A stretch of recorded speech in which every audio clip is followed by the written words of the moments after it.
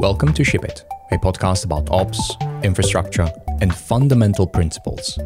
I'm your host, Gerhard, and today is Special Episode Day. Every 11 episodes, my intention is to go out of my way and rock my world.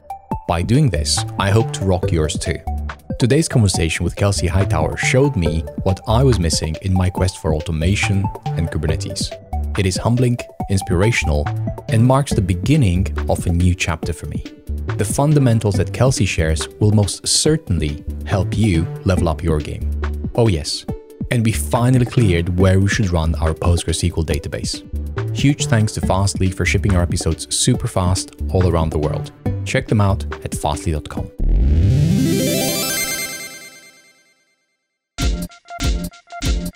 What's up, shippers? Adam here, and I want to tell you about one of our new partners for 2022, MongoDB, the makers of MongoDB Atlas, the multi-cloud application data platform. MongoDB Atlas provides an integrated suite of data services centered around a cloud database designed to accelerate and simplify how you build with data. Ditch the columns, the rows, once and for all, and switch to the database loved by millions of developers for its intuitive document data model and query API that maps to how you think and code. When you're ready to launch, Atlas automatically layers on production-grade resilience, performance, and security features so you can confidently scale your app from sandbox to customer-facing application. As a truly multi-cloud database, Atlas enables you to deploy your data across multiple regions on AWS, Azure, and Google Cloud simultaneously. You heard that right. You can distribute your data across multiple cloud providers at the same time with a click of a button. And the next step is try it today for free. They have a free forever tier, so you can prove to yourself and to your team that the platform has everything you need. Head to mongodb.com/changelog. Again, mongodb.com/changelog.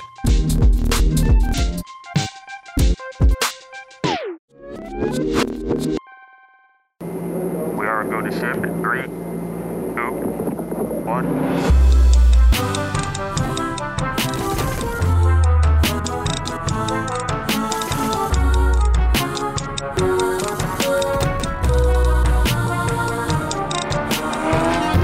The last event that we were both at in person was KubeCon North America 2019. That was a crazy good event. And we almost had a recorded conversation. The timing was off, so that never happened. I have no idea how glad it makes me, Kelsey, to welcome you to Ship It today. Awesome. I'm happy to be here. Looking forward to the conversation. So I wanted to talk to you about this for years, literally years, about the changelog.com database running on Kubernetes. Do you still think it's a bad idea? Because I remember you saying you shouldn't run databases or any stateful services on Kubernetes, just use a managed service and you'll save yourself a lot of pain. Has that changed over the years? So let's think about context. I used to work in large enterprises, financial services that have petabytes of data in the database. They can't play games.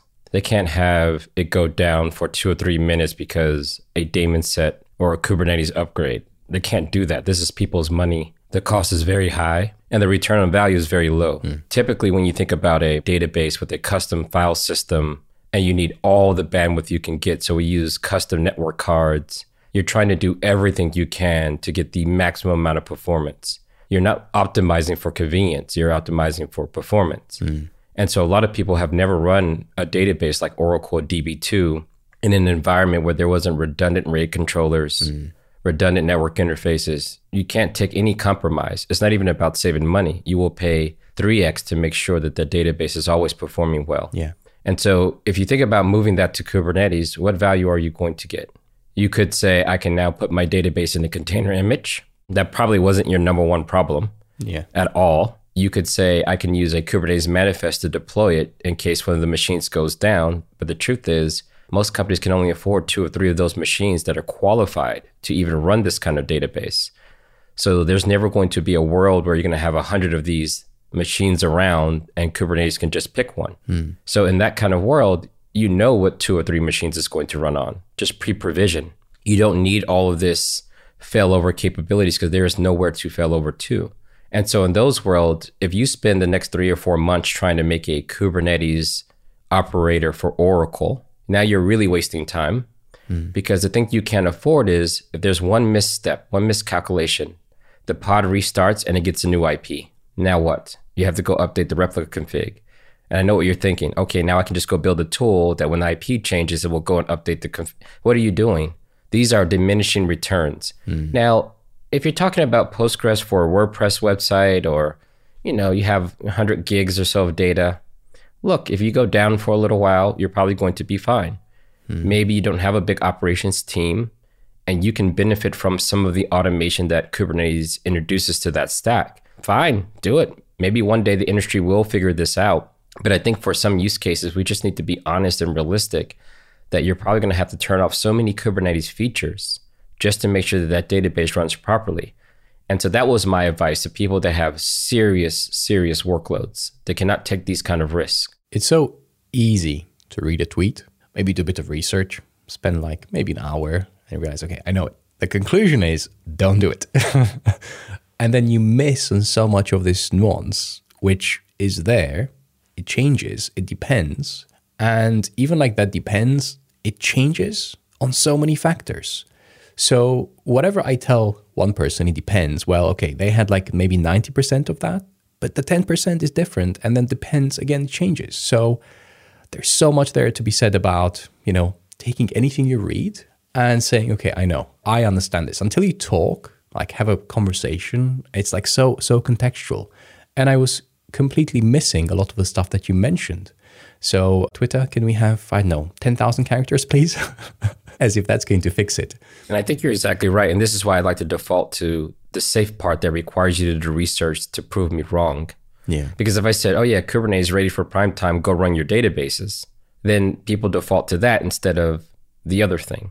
And so yes, that context is important. So when we started, I was thinking, okay, I read and understand what Kelsey's saying. I thought so. Obviously I didn't. I was still missing some details. Let me try this anyways. 2 years later, okay, no, this is not going to work. It's like there's no operator. Okay, there's PostgreSQL. It's simple. Still, we had so many issues. We had 3 downtimes for 2 separate reasons, right? There was a Kubernetes operator. There was replication. There were like block storage and all that. So everything was there and it was kind of working. But when it didn't, when we needed the most, everything just blew in our face. And it's like a fairly simple thing. It was an Oracle DB2, which is a fairly complex beast. So what we did is we just went simple. You're right. We don't have more than even like, I think at this point, maybe it's 2 gigs of data. It's not that much data. So single replica stateful set. Easiest thing is if there's a problem, restore from backup. It takes maybe a minute to get all the data from backup, load it up, and then run it. If there's some data loss, it will be maybe 30 minutes, maybe 40 minutes, which is okay. We don't have that many writes. It's not a problem. And the simplest thing is almost like we're using it almost like SQLite. It hasn't failed in a year. It's fine.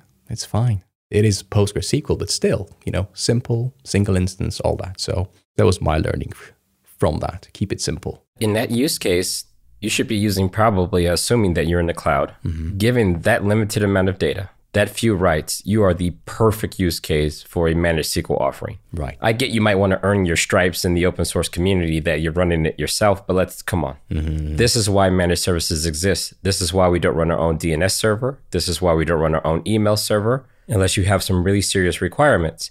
But what you just described, which is the case for actually probably the majority of the world, what are you doing? Spend $15, $20, and don't even think about this particular problem. You're still in an open source world, but is it really worth all this mental overhead to make sure that it runs in Kubernetes? And that's the other essence of that particular comment is that if that is not the number one thing of value for you, just use the managed service because Kubernetes is really great in its own right for what it's really great at, but there's nothing wrong with combining 2 services together and focusing on the protocol. I hear what you're saying, and I was thinking about it. Why am I not doing this? And the thing that used to come up, it's not as relevant now, but it used to be in the past, like 2-3 years ago, was everything I have, I'm trying to keep in Kubernetes so that I have this API through which I can declare everything and everything is there. IaaS that we're using for our managed Kubernetes didn't have a managed PostgreSQL. So then we have to figure out how to interact with this managed database via Kubernetes so that we have the same API, we can declare everything rather than, having this Terraform run or Chef whatever or Puppet this or Puppet that. Doesn't really matter what. The point is keep everything self-contained. So how do you keep everything self-contained? Rather than starting to spread things like DNS, you do some clicks here, and for your CDN, you configure it this way. And then before you know it, your whole setup is spread across everything. Crossplane is helping with that. And tooling, and not just that, that's just one example. Tooling has evolved over the years, but when we started, it wasn't there. And I think it's getting much better now. And I think the proposition is better. But do you have a specific database in mind that you'd recommend? The one that maybe you used and you had like a good experience with, like a managed one that you can declare and manage from within Kubernetes, but it's still managed? But so this is the danger. It doesn't have to be managed by Kubernetes for me, because that hammer nail approach is no good. Okay. Because whenever we limit ourselves, what's the point? If Kubernetes would have said we should do everything via the Docker API, remember, that's what Docker Swarm tried to do. All right, let's do everything via Docker. Let's not think about anything else. So therefore, they couldn't build a system like Kubernetes. Mm-hmm. Kubernetes is here. It is really great for what it's good at, but it doesn't mean that no other system should exist. There should be no other thought in computing. These other APIs, when you think about provisioning, databases will soon be like CDNs. Mm-hmm. You're going to want multi-regional, highly replicated things. You're not going to be wanting tuning a single server. That's going to go away. But you're going to care about the protocol. And so if you want the Postgres protocol, you're going to find a service that can deliver the Postgres protocol with the SLA and other attributes like performance that you want. Think about CDNs. Do you install a CDN inside of Kubernetes? Are you really serving media files from Kubernetes? There's a cheaper way. Yeah. And you do that via CDN today. Now, if you really like the Kubernetes style configuration language, yes, Crossplane is one way to say, I want to use a Kubernetes style API to configure these other resources. But even then, I would probably argue, do you want those to be one and the same? Do you want the compute cluster to also be hosting configuration management tool? Remember, this is an implementation detail that is leaking.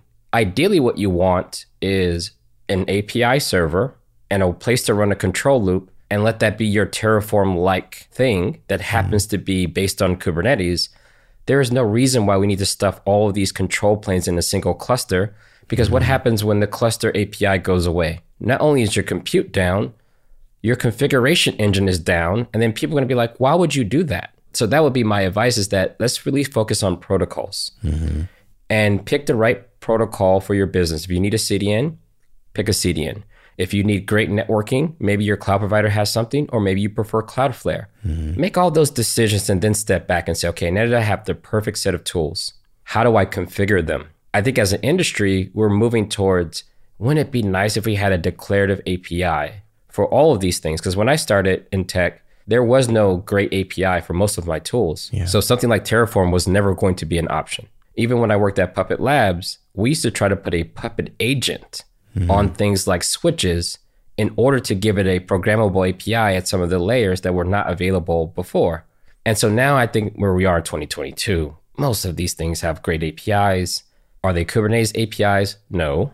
But tools like Crossplane or even Terraform can take care of this universal configuration for us while we focus on using the right tools for the job. That's very interesting. Okay, so that basically makes me feel good about some of the decisions at the back of my mind.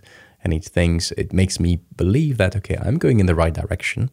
You're right, combining everything. Make files maybe is not it. I had like a period that I still have where that's like the starting point. You have a make file. It gets your kubectl locally. It pulls all these credentials from different places, whether it's 1Password, whether it's KSM, whatever it is. And it's the glue that holds everything together. And then you have something like serverless, where why aren't you using serverless? Well, I don't know. Let me just figure my database first. And then I can start thinking about serverless. This is all very interesting because it comes back to the first reason why I reached out to you, the initial reason why I reached out to you recently. And that was the Kubernetes documentary. At the very end of part 2, the last minute actually, you end up saying, you said something that really resonated with me. And you mentioned how, first of all, there was no zero-sum game between all the containers and the container orchestrators and so on and so forth. And the best idea is how they consolidate it into Kubernetes, which is just a checkpoint. But there's going to be something that will replace Kubernetes. I'm not sure how far away we are there, how far along we are, but it really caught my imagination. And I would love to trade what I imagine with what you imagine. So what do you imagine? Well, there's this phrase, it's easy to predict the future when you're working on it. So a lot of us at Google Cloud are working on that replacement. When I first joined Google Cloud from CoreOS, lots of people were running their own Kubernetes clusters across a bunch of virtual machines. This was the norm. And then we had a managed service, Google Kubernetes engine. You can now click a button, and then we would automate all the cluster provisioning and the upgrades and so forth. But the nodes were still there. You still saw the machines, and it looked like the cluster you would manage yourself. And then we came out to tools like Cloud Run that was based on the Knative spec. And for those that are unfamiliar with Knative, there's this idea that if you looked at just running a very simple application inside of Kubernetes, you need a deployment object, you need some secrets, some configs, you need a load balancer, ingress service, pod disruption budget, horizontal pod autoscaler just in case you need to scale, and you still didn't have things like scale to zero. So we looked at that and said, okay, what is the pattern that the average person running applications in Kubernetes needs? And so things like Knative was born. Now, if you look at Knative and say, well, if you think that this is the right abstraction, then you may not need the rest of Kubernetes to run applications in that style. And so now what we can do is have a managed service that's a serverless platform, Cloud Run. We take the same containers, we can take that same Knative spec and just make Kubernetes disappear. There's this myth that we are running Knative or Cloud Run on Kubernetes. We are not. There is no Kubernetes cluster involved at all. All we do is we allow you to give us the specification at the API layer, and we translate that into our native API internally. So there's no need for a Kubernetes cluster. And even in the people that need maybe more of the Kubernetes API. So if you just think about APIs and not implementation, then things like daemon set and jobs and all these other things, you can get that via GKE autopilot. Again, we make the cluster disappear, but we give you more of the complete Kubernetes control plane. If you fast forward this over the next 10 years, a lot of these patterns will be available in other platforms. For example, Cloud Run has in beta right now or alpha, the ability to run Kubernetes jobs, right? So I think that people have proven that Kubernetes has been a great prototyping ground for workload definitions and APIs. And if you really believe in promise theory, then we know that those APIs and specs are just the promise that you're making. And any system should be able to converge or keep them. And so this is what I mean by something in the future will replace Kubernetes because we are actually building the ability to. Okay, that sounds really fascinating. I will have a follow-up question, but I promised a trade. So this is what I'm thinking. Whenever you get a Kubernetes, you think it's the same, and it mostly is, but not always. There's differences between IaaSes. In some cases, you would use, for example, a persistent volume claim. But that persistent volume claim will be so different between IaaSes that maybe it is the wrong thing to pick. Initially, in our case, we couldn't pick SSDs for persistent volume claims, which made anything that was using them really, really slow, depending on reads or writes. Networking, that keeps coming up a lot, right? The networks are so different between IaaSes and becomes very obvious when you have the same Kubernetes version, but the behavior is so different, everything is the same. So while it behaves the same most of the time, there are certain differences which are really difficult to work with in failure scenarios or in, bursty scenarios or stuff like that. So then what are you doing? You're just like feeling good about what you're using until stuff just breaks and you say, I wish I had chosen something else. What am I doing? But it's not so black and white. It's not like you can use it or not use it. There's good things and there's bad things in it. So what I'm thinking is, as you mentioned, is it just like the hammer and we just go with the hammer and nothing else? What if we use Kubernetes and something else? What if, for example, we use a platform? Because if you have a CDN in front of your app, and this is like a monolithic app, could you be deploying to Kubernetes and to platform? Sometimes a platform works and it's good enough. But then how do you manage certain things which in a platform are more difficult to configure? Like, for example, and I keep coming back to, mixing concerns, runtime concerns and configuration concerns for, your infrastructure.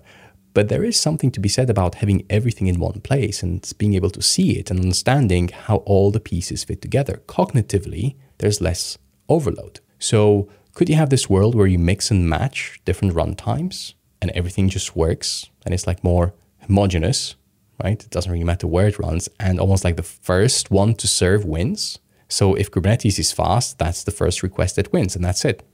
If you have another origin in your CDN, which is much faster, then that's the one that wins. And that's the end of it. But I think that sounds very complicated to get it working, right? How do you do application updates? How do you manage upgrades? Now you have 2 or 3 things to upgrade, maybe, if they're not managed. And then you still have the database problem. You have to move it somewhere, and then you have to connect to that. And so I'm not sure whether that's better, but I'd be curious to find out. What does that look like and work like? Yeah, I think computing is still very immature. We're coming from a world where you write apps, you put them on a server, you make a bunch of system calls, and you write some scripts to point them at different servers to make them do things. We're 30 years still doing that. At some point, you're going to get a different type of machine. And the machine is going to not be concerned so much with you doing all of these custom things to articulate what you want. Think about like the iPhone, for example.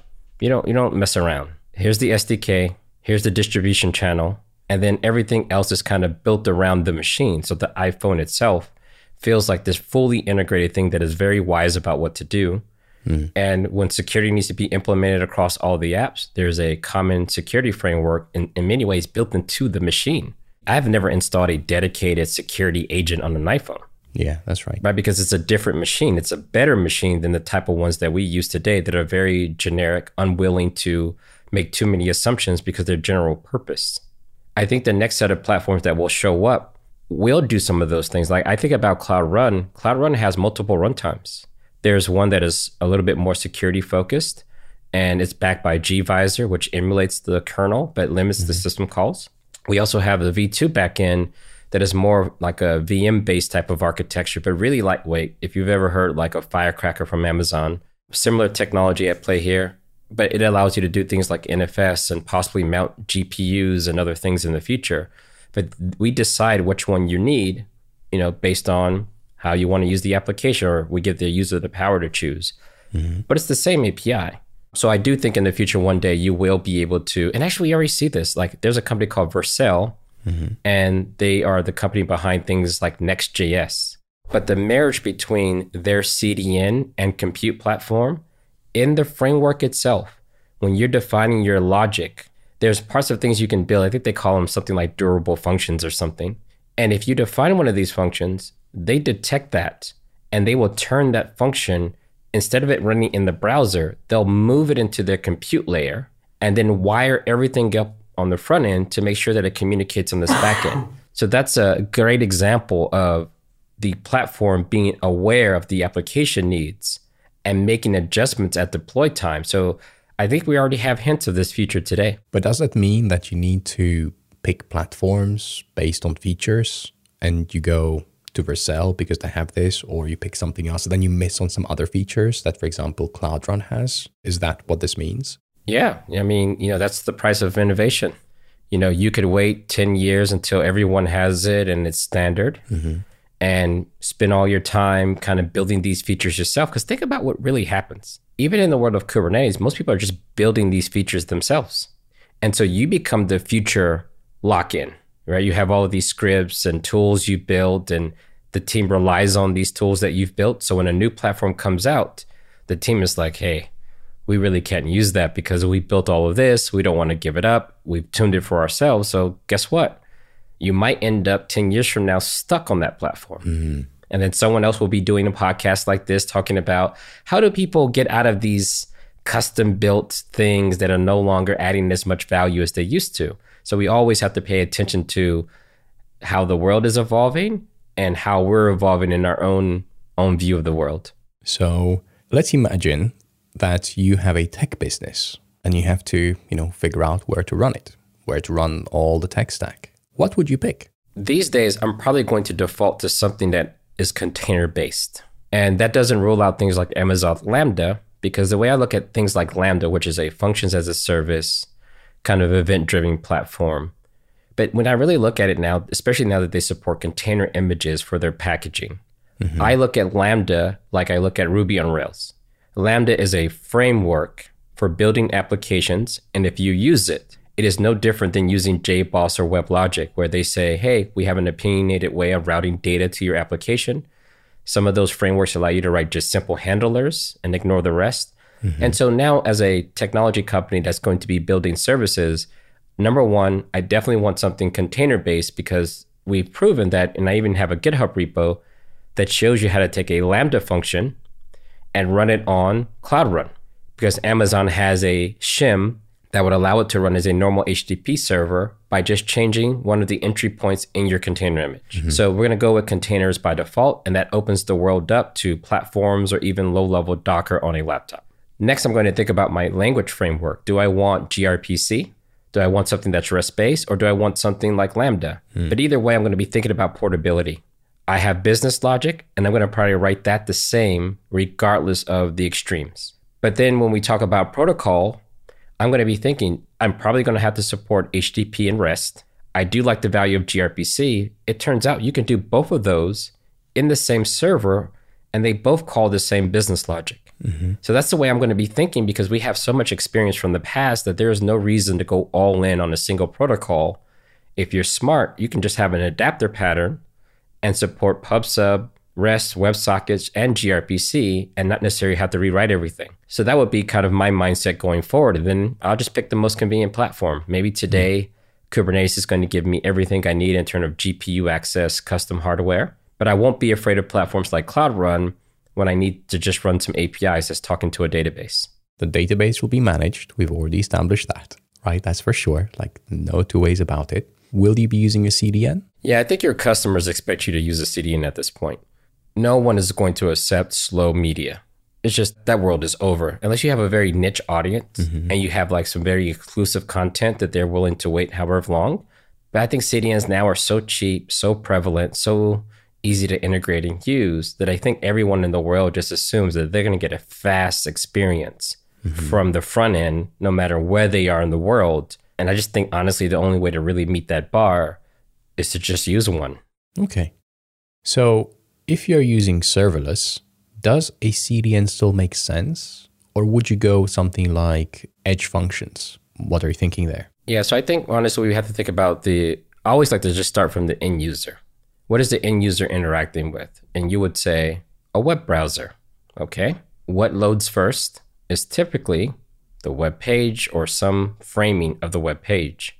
And thanks to things like Next.js and React Native, we know now that we build modular front ends that can then have components that talk to some backend. This is a really nice pattern. We see this pattern in mobile devices as well. The presentation layer is always close to the user. And so it's the presentation layer that we want to get to the edge as fast as possible. So we split it up. And so now we ask ourselves, what is the logic necessary to support the experience? If everything can be loaded from the CDN, then there's nothing to do on the backend. I mean, we're done here. But that's typically not the case. People need to log in. There's going to be profile pages. And so now we want to scope down to the smaller logic, meaning where am I loading that profile page from? Now, to answer your question, you have all these edge functions. Now, to answer the question, is an edge function the right use case when I need to load a profile page? The answer is going to be, well, does the edge function have access to the database? Where is the database? If the database is on another continent, having an edge function isn't buying me very much. Right. So I might as well have, even though I'm spread across the world, I might do things like cache to multiple geographies to make sure that read-only data is very fast. And maybe I route write semantics to one region where the data is close and I can ensure that it's going to be replicated to a failover site. So when I think about the architecture, I think what most people will find is that serverless or even something in Kubernetes is probably great for the heavyweight business logic that probably needs to run more than a few microseconds or seconds. But then edge functions might do simple things like, say, a request comes in and you want to evaluate the header, and depending on what happens, you want to redirect that traffic to another region. Great. So I think about edge functions as almost an extension or a plugin system to the networking stack that we've never had before. So that's the way I think I see a lot of people using these edge functions today.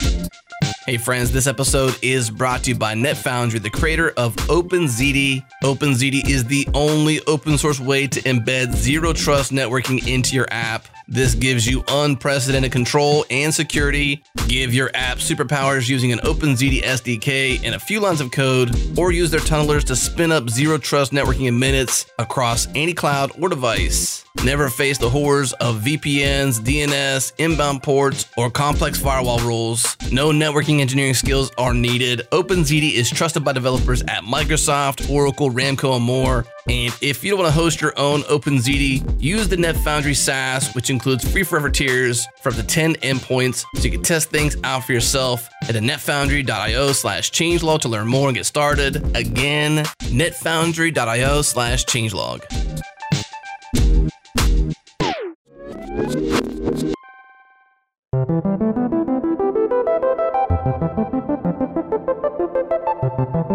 With this architecture that we have so far, all the distribution, the database, the CDN, maybe some functions at the edge, maybe, but not too many.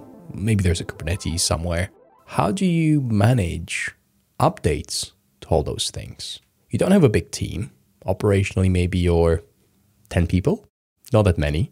How do you, first of all, understand what you have running where and know when you need to do an update here or an update there, how it all fits together, even like code changes. We can start with code changes because you no longer have a single app. You have like a distribution of things, and then maybe a change here also triggers a change there. How do you centralize and make it simple for everyone to understand what is happening where? Yeah, I think we always have this desire as humans to aggregate things out of the sake of simplicity. If we put everything in the same configuration management tool, then it will be simple. Mm-hmm. But typically when you look at that configuration management tool, there's all kind of if statements and weird logic and extensions that only the person who made that understands. And everyone just says, hey, don't touch it, just use it as it is. And now it's very brittle. I think the thing that does make things simple are things like, here is the front end. The front end has these components and it retrieves its data from these endpoints. It doesn't retrieve its data from functions. It doesn't retrieve its data from Kubernetes. It retrieves its data from endpoints. So now if you're a front-end developer, you can have endpoints be anything for your testing purposes. I could just run endpoints on my laptop and serve mock data, and the site will behave as designed. So now I say my deployment target for my front end could be my local web browser, or it could be a CDN that will then serve it to billions of web browsers. That's simple to understand. And so now you say, what tool will I use to complete that? Well, it could be as simple as my IDE, where I hit save, and it just goes to staging automatically, because I know what the contract will be. When it gets there, it's going to use a certain set of endpoints, and those endpoints are required to have data. So now let's move to the endpoints. Anyone on the team can create endpoints. You make a promise. Endpoint.hightowerlabs.com is supposed to serve this kind of data and this structure. And if you do that, then my front-end app, my mobile app, my watch, my smart washing machine, all of them will know what to do with that data. And even though that sounds more complex, it's easier for everyone else to understand that there's going to be data returned from this endpoint. None of them need to know about Kubernetes. They just need to know what my contract is. You need these credentials to get this data, and I promise to keep it up 9.99% of the time. And so now that we have these contracts, now I can go focus on my area and just assume you have your area. And so now let's talk about deploy targets. Now that API, we know we need DNS, and I can decide to point DNS at Cloud Run. I can point DNS to Kubernetes, independent. So I think these logical boundaries, these very clear contracts allow people to move very fast, because now we reduce the amount of coordination that we have to do in order to figure out what to do next. Right. So as a developer, without talking to anyone on the endpoint team, I can just call curl and see what data comes back, and I know what to do going forward. And so now if I want to use different tooling for the Kubernetes component, and think about this, you don't necessarily need to provision the cluster yourself, right? You could decide, I'm just going to use GKE Autopilot, which will automatically scale the nodes across the regions based on what my application needs. So my Terraform provisioning is enable autopilot. That's it. No flags, no cluster size, no node pools. And then maybe another tool takes off to manage things like deployments. right? Deploying to that particular target. To me, that is easy to understand and explain to the relevant parties. And you're right.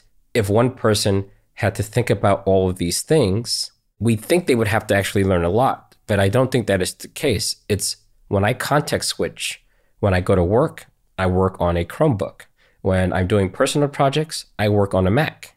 If I want to play a certain video game, I do that on Windows. Humans have no problem switching context when the rules are clear once I make the switch.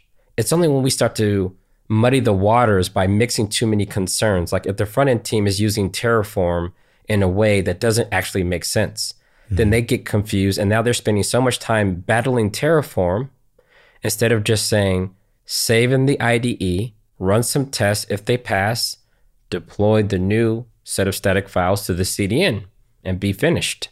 Okay. And where do you capture the configuration, which knows, like, do you centralize it somewhere, or do you, like, every team has like its own context, which says how this thing goes out? Like, how does that, I'm trying to figure out the layer which makes things happen. So as a developer, okay, I only need to know that this thing will happen, but what is that layer that actually makes it happen? So to me, I'm really big about workflow. So let's think about developers that don't work at our company. They need documentation. So if I go to the GitHub API docs, they would say, Kelsey, api.github.com. You need to log in this way. And here's the data that you will get at these endpoints. So now I see that this is the contract. If I'm using Puppet, Chef, or Ansible, I can copy that URL and say, when you deploy my app, tell it to use this endpoint. Okay, but I need the documentation first in all use cases. Now, depending on the tool, let's say we're doing something simple like CI/CD. Then the CI/CD system needs to know this configuration detail if we need to be able to have a dynamic value depending on the target environment. So then I think the question you're getting at is, where is the source of truth? Because we know the CI/CD system isn't the source of truth because the CI/CD system isn't the owner of that particular endpoint. So it cannot be the source of truth. So in that context, if we're at the same company, I might decide to put all of this in some configuration store like console or etcd. Some people just use a spreadsheet or a wiki to say, if you're in this environment in dev, this is the URL you should use. And I might go to Ansible and say, hey, Ansible, if environment equals, then use this URL. And so I think for humans, it's all about two things, source of truth, and then how do we tell the tools that need to use it about the source of truth? Right. If you want to be 100% programmatic, you still need the documentation that says, this is the value for these reasons, so I can understand. Why is this endpoint the right one for staging? Because as the team that manages this endpoint, we have chosen this URL for these reasons. Great. That is the actual authoritative source of truth. And then we go and say, all right, if you're using Ansible, here's where you put it in your inventory file or your playbook. If you're using Kubernetes, put it in a config map, and here's how you reference it between environment variables or command line flags. So I think that's the way I think about it. So to me, it's not really about a universal place, because I used to work at Puppet Labs and we had this vision that everything would be in Puppet. Didn't make any sense because it turned out that Puppet is not the source of truth. People are. As weird as that sounds, if the Oracle team changes the database password, it doesn't matter what Puppet says. Everything is now broken. Yeah, for sure. Right. So that's the way I think about it.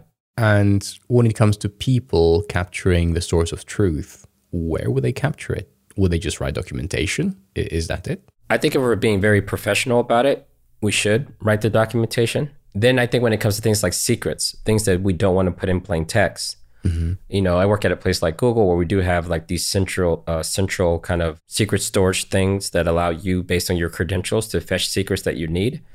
But more importantly, we also teach the platform itself how to fetch the secrets that it needs. And so role-based access control to a configuration database is probably a good next step. This is why things like Zookeeper and etcd and console have been made very popular. In the Kubernetes world, this is where people, again, start to mix concerns, and I see them get into trouble. If you have a single Kubernetes cluster, you say, okay, we have these URLs and we have these passwords. So you put it in a secret and you put it in a config map. In your mind, everything works great. Someone says, hey, we should have a production cluster and we should have a dev cluster. So now where are you putting the credentials? You have to decide. we know we can't put the exact same values in both environments because that would be wrong. We don't want dev pointing to the production database. So mentally, we all in our mind say, okay, these values go in production and these values go into dev. Okay, so great. So you just say kubectl apply, you put them there. So how do we know that those are the right values? You have no idea. Kubernetes is just doing what you told it to do. It still isn't the source of truth. So to me, in that case, some people decide, and I've seen people do this, and I actually like this pattern. Let's have a configuration database that's managed by RBAC controls. In my key space, let's just say using something like etcd, and it has key value pairs. I can say, this path is for production key values. This path is for dev key values. The keys may look the same, but the values may be different. So I can put all the right attributes there.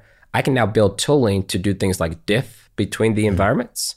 If you want to see values in dev, try your credentials. If you have access, you can read the values.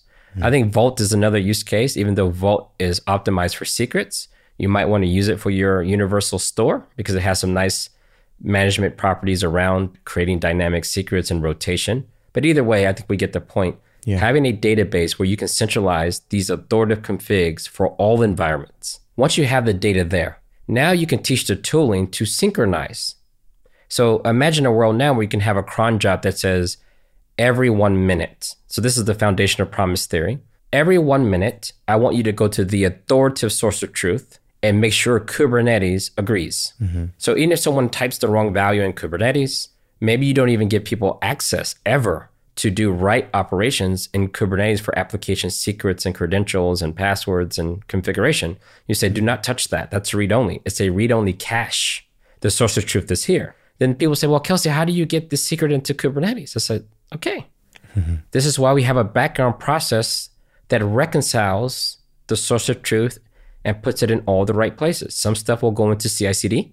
Some stuff will go into Kubernetes. Some stuff may go to your local laptop because you want to troubleshoot a production bug.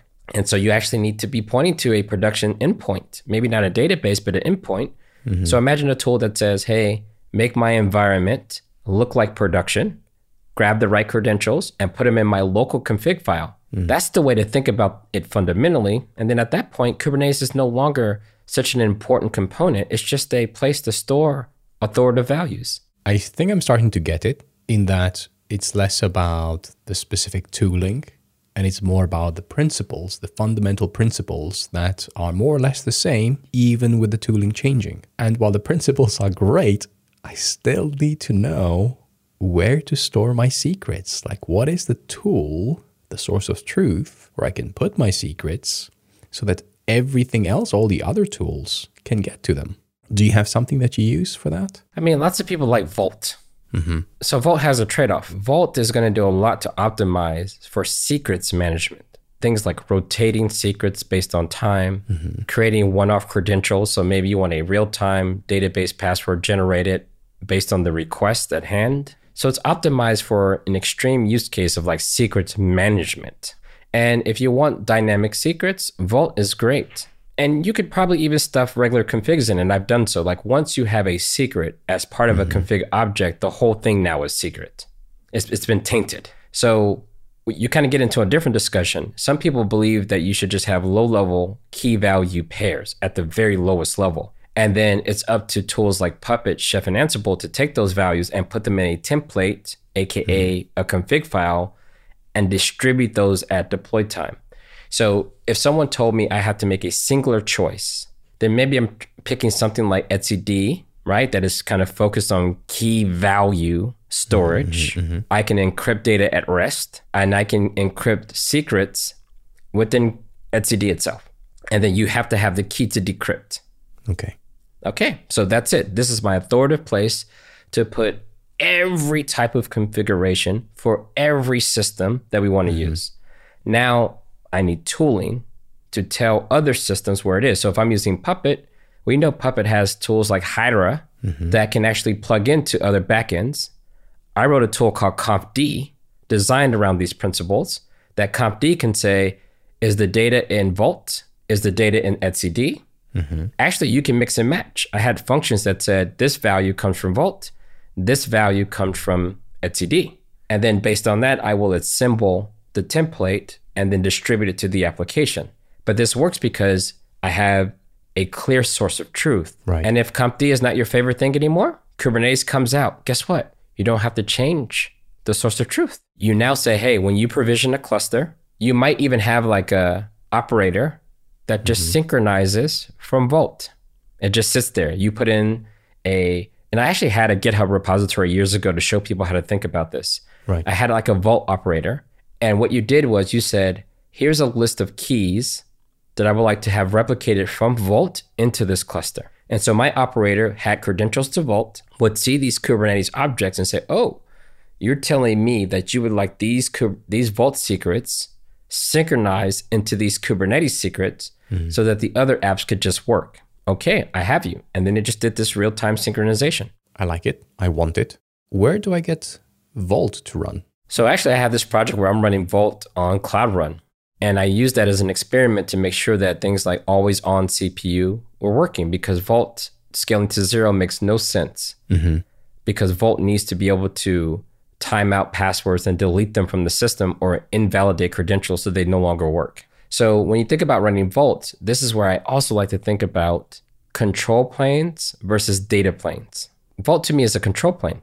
It has the API, and if you're storing all of your configs or secrets there, well, those secrets are universal truths that should remain the same regardless of deployment target. So if I move Vault out of Kubernetes into Cloud Run, then I can tell all the Kubernetes clusters that this is where you get your secrets. Right. So to me, I like to run my control planes outside of the thing that I'm controlling. Makes sense. And then that thing, which runs your control planes, plural, it's self-managing, self-updating in terms you don't have to worry about the thing. It's just a managed thing.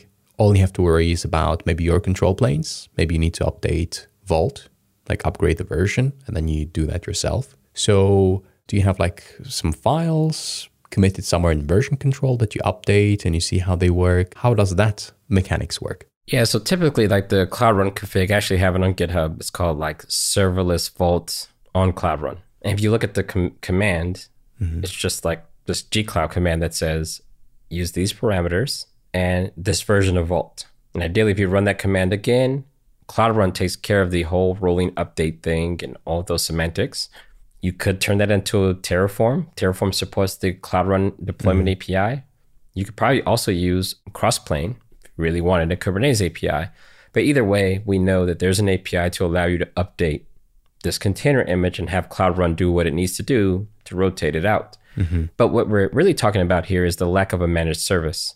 Because at some point, you should be able to get a Vault endpoint and protocol from any number of providers. So the reason why I was doing this in Cloud Run is to hint at the situation. Really what you want is to say, I want Vault version X. That's it. Keep it running. Pretty much. That makes sense. I think this changes a few things. Not too much, but it does. And I definitely have to go back and listen again to what you've just said, because I have like so many like thoughts, like parallels, like fractals, you know, it goes like in so many directions. Can I drop another good example? Sure. Let's Encrypt. Yes. Before Let's Encrypt, when I started in tech, early 2000s, when you wanted a certificate, you would have to do this song and dance, get the domain name, fill out a form, pay $400. I remember that. They will tell you your certificate is ready. You download it and you better watch because it's going to expire, and then you can do the dance again. And so that was something that everyone thought that they would ever have to do forever. And then one day we get a protocol that says, don't worry about the provider. Don't worry about where it's running. Now you can use the Acme protocol, and this thing will now automatically refresh, automate DNS provisioning, everything. And now it's like running over what I think they said half the internet is using Let's Encrypt certificates because of the protocol and the automation. And it's a managed service run by a nonprofit.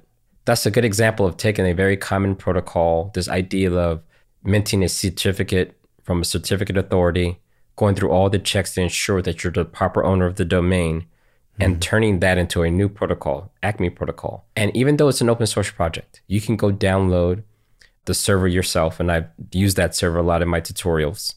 The majority of the world just says, nope, I'm just going to go use the hosted managed version of that protocol, because I always have the option of running it myself when the time comes. So this is where I think even especially for open source tools, we already know we will have the option to run it ourselves. So the fear of lock-in should be reduced. Mm-hmm.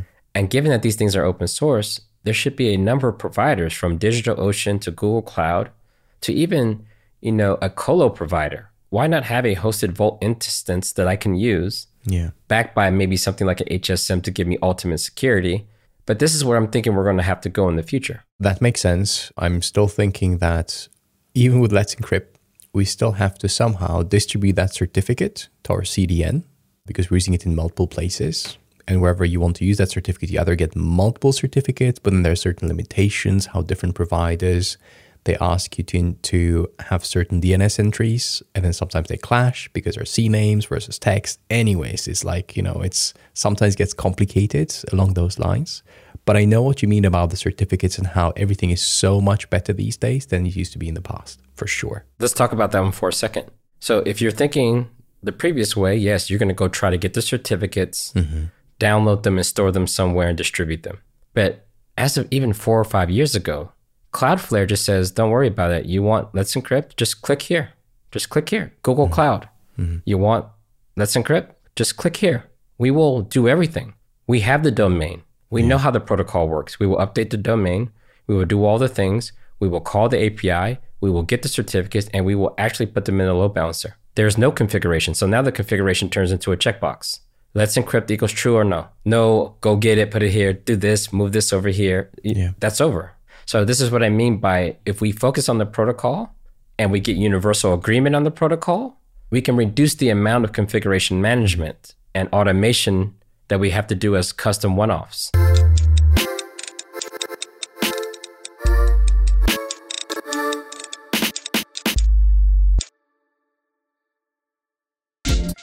What's up, shippers? This episode is brought to you by our friends at Raygun.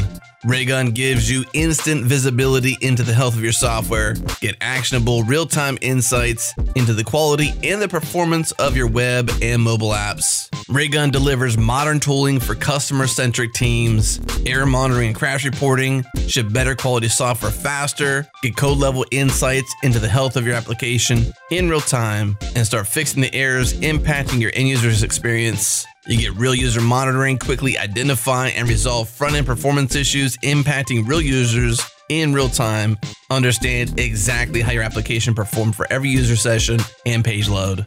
And of course, application performance monitoring gain unrivaled visibility into server-side performance, unlock detailed code-level insights into the root cause of performance issues so you can take action and deliver lightning-fast digital experiences. The next step is to head to raygun.com and start your free 14-day trial, no credit card required. Join thousands of customer-centric software teams who use Raygun every single day. Again, raygun.com.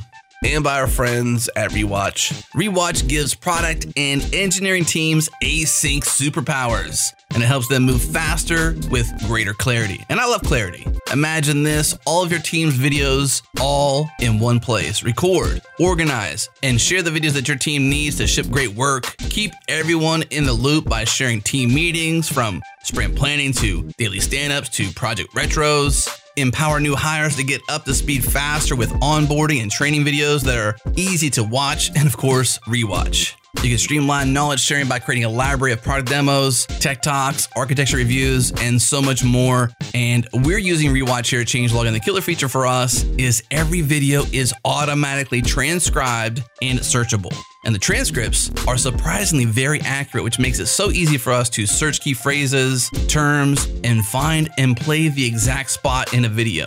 Plus, there's commenting and threaded conversation options on every single video. Now, we have a home for all our videos to enable our growing and distributed team to participate in any conversation asynchronously and on their own time. Check them out. Get started for free with a 14-day trial at rewatch.com. Again, rewatch.com.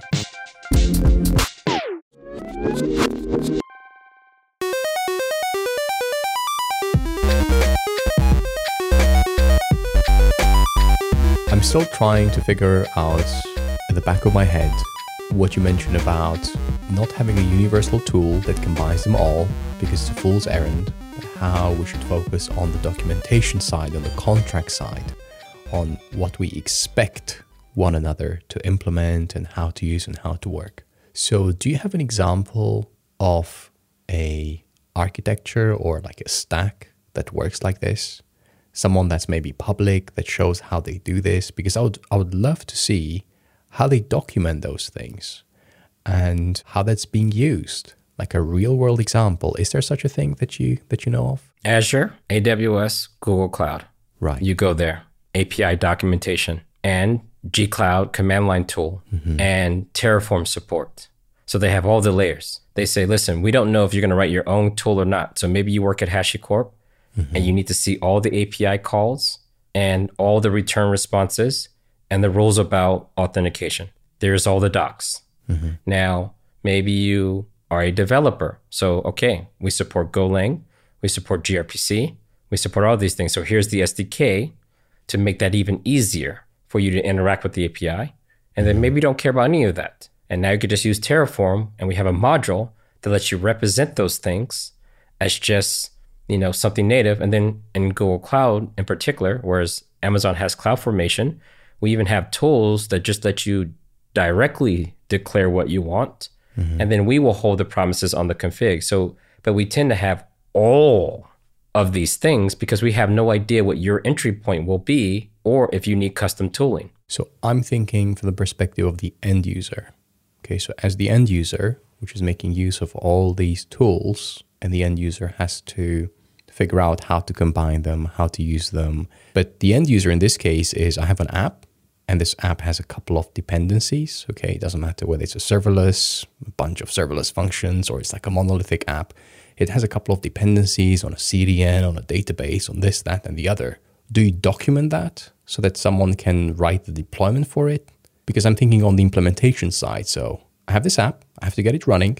It has all these dependencies. How do I make that happen? How do I capture that, what it means to run the app, so that a developer just git pushes and anything needs to happen behind the scenes, it does. And the developer doesn't need to care about that, which CDN we use or which database we use or so on and so forth. So if you think about Atlassian, right? They make Jira, they make Confluence, they make these very popular tools people use. If you go look at the Jira documentation, I used to run Jira for a very long time, and I've seen it evolve over the years. They have documentation that says, this is Jira, we need this version of Java, and we need to connect to Oracle or Postgres. And you need to think about this Java jar to connect to Postgres because the default one doesn't work well. Here's everything you need to do. And so with those raw instructions, I even have a GitHub repo that says, here's how you take those instructions and articulate them into Kubernetes. When I was at Puppet, we had Jira Puppet module. And so that's why companies like Atlassian have to start with the documentation, because I have no idea what your tool preference is. But we give you everything you need to automate everything. Now, on the extreme, they have a managed service that says, forget deploying Jira. Click this button, and we will give you a working Jira that has database, has everything. You don't need to do anything. So everything in between that is you picking the tool of your choice to deploy to. I'm pretty sure there's some Terraform Jira modules somewhere, maybe even maintained by Atlassian. I'm sure there's some Kubernetes configs floating around the internet that will try to provision all the things that you need. I'm pretty sure there's a Helm chart that is an opinionated thing. But those things are in the middle. But when the thing you asked about is, where's the thing that just says, give me Jira and it automates everything? Well, that's what we call managed service. That's what we call SaaS. And I think Jira might even let you pick your region for sovereignty issues. I only want mine in Europe. Okay, so click this button. You now have an endpoint in Europe that is 100% ready to go. Just focus on using Jira. Oh, and if you ever need to back up your configs, click this button. And if you want to run your own Jira instance, import this data into your Jira instance and you can continue on. But those are the two extremes. I see. Let me try again with giving the changelog.com as the example, because that's what I have in mind, and maybe that is the missing piece. This is the last try. So changelog.com is a Phoenix app, which is a bit like Ruby on Rails. It runs on Elixir, that's the DSL. Erlang VM is the runtime. And it is your monolithic app. It does everything, single repo, mono repo. It has a PostgreSQL database, and it has the CDN integration, the DNS integration, certificates, just a bunch of things, all that stuff. S3 for media storage, whatever. Should you capture all of that in a way that is fully automated, easy to update, easy to iterate on in a way that is self-contained, so that the developers that work on the app need to know as little about as possible? Or do you document all of that so that people know how to configure their version of changelog? Do you see where I'm going with this? I see exactly where you're going. My entire career, my rule has always been document the manual process first, always. Okay. Because if you go and do everything in Puppet, now I got to read Puppet code to see what you're doing. Mm-hmm. How can I suggest anything better? So if you write it down manually and you say, first get a VM, install changelog, then take this load balancer, put this certificate here, then get this credential, put it in this file, then connect to Postgres, this version with these extensions. So now I can see the entire thing that you're doing. And then the next thing I do is say, okay, now that we understand all the things that are required to run this app, I want to see the manual steps that you're doing, all of them. We build the app using this makefile. We create a binary. We take the binary and we put it where? You're not storing the binaries anywhere? Oh, no, we're just making this assumption that we could just push the binary to the target environment. You need to fix that. That's a bad assumption. Mm-hmm. You need to take the binary and preserve it so that way we can troubleshoot later in different environments and we can use it to propagate. Oh, okay, Kelsey, good idea. So we're just going to fix the manual process until it looks the best we can do for what we know at the time. Right. Now, once we have that, I'm going to give that process a version. This is 1.0 of everything. We've cleaned some things up. We saw some bad security practices. We've cleaned up the app. So now go automate that. But while that is automated, we're going to go work on version 2. It turns out that all this stuff that we're doing at the app level, we should move to the load balancer level, rate limiting, certificates, all of that. We should just move all of that there and take it out of the app, simplify the app. We're also thinking that Prometheus might be a better thing than what we're currently doing. So now we're going to add Prometheus to the mix, and then we're going to test everything manually and the upgrade process. So once you really understand, okay, go automate that. So automation to me is not the source of truth. Right. Automation is a byproduct of understanding. Automation should be a serialization of understanding. So like if you try to automate something you don't understand, you're just going to end up with a mess. Hey, why is this Puppet code written this way? Hey, I don't know, man. It just works. Well, how will we fix it? I don't know, man. I don't think you should touch that. Because no one knows how it's supposed to work. So when we need to switch to a new tool, what do? You end up porting this mess to the new tool because you think you need it all. So every time I've done this, if I have clean documentation and Kubernetes comes around, I don't need to look at the Puppet code. The Puppet code is of no use to me. So I look at the documentation and say, okay, changelog, guess what we need to do? We need to actually create a container image for this manual part of the step. Once we have a container image, I can delete everything below that because now it's just to be kubectl apply. That's V2 of the doc. The reason why I love that process is because now I have a way of testing to be sure that I haven't missed anything. Because you know what happens in like Puppet. There's some issue in production. You make a patch to the Puppet code. It's working now. And the only people who know about that are the few people who reviewed and made the change. Because no one's going to go and look at those very low levels to say, oh, we didn't know that this directory need to have a change mod before you write this file, and then you got to change mod it again. Something's wrong with that process. Just because you use automation as a band-aid doesn't mean the process is any good. So documenting the process is the first step before you automate it. Yeah, you want a blueprint before you build a house. Right. I see. So that you can be an actual engineer, not just a developer, right? Engineers without blueprints, what would they be? Developers, maybe. I don't know. That is a very big food for thought for me right there. I think I need some homework to do there. Thank you. That was big. Okay, meaningful. It was definitely worth it for me to keep asking you until I got it.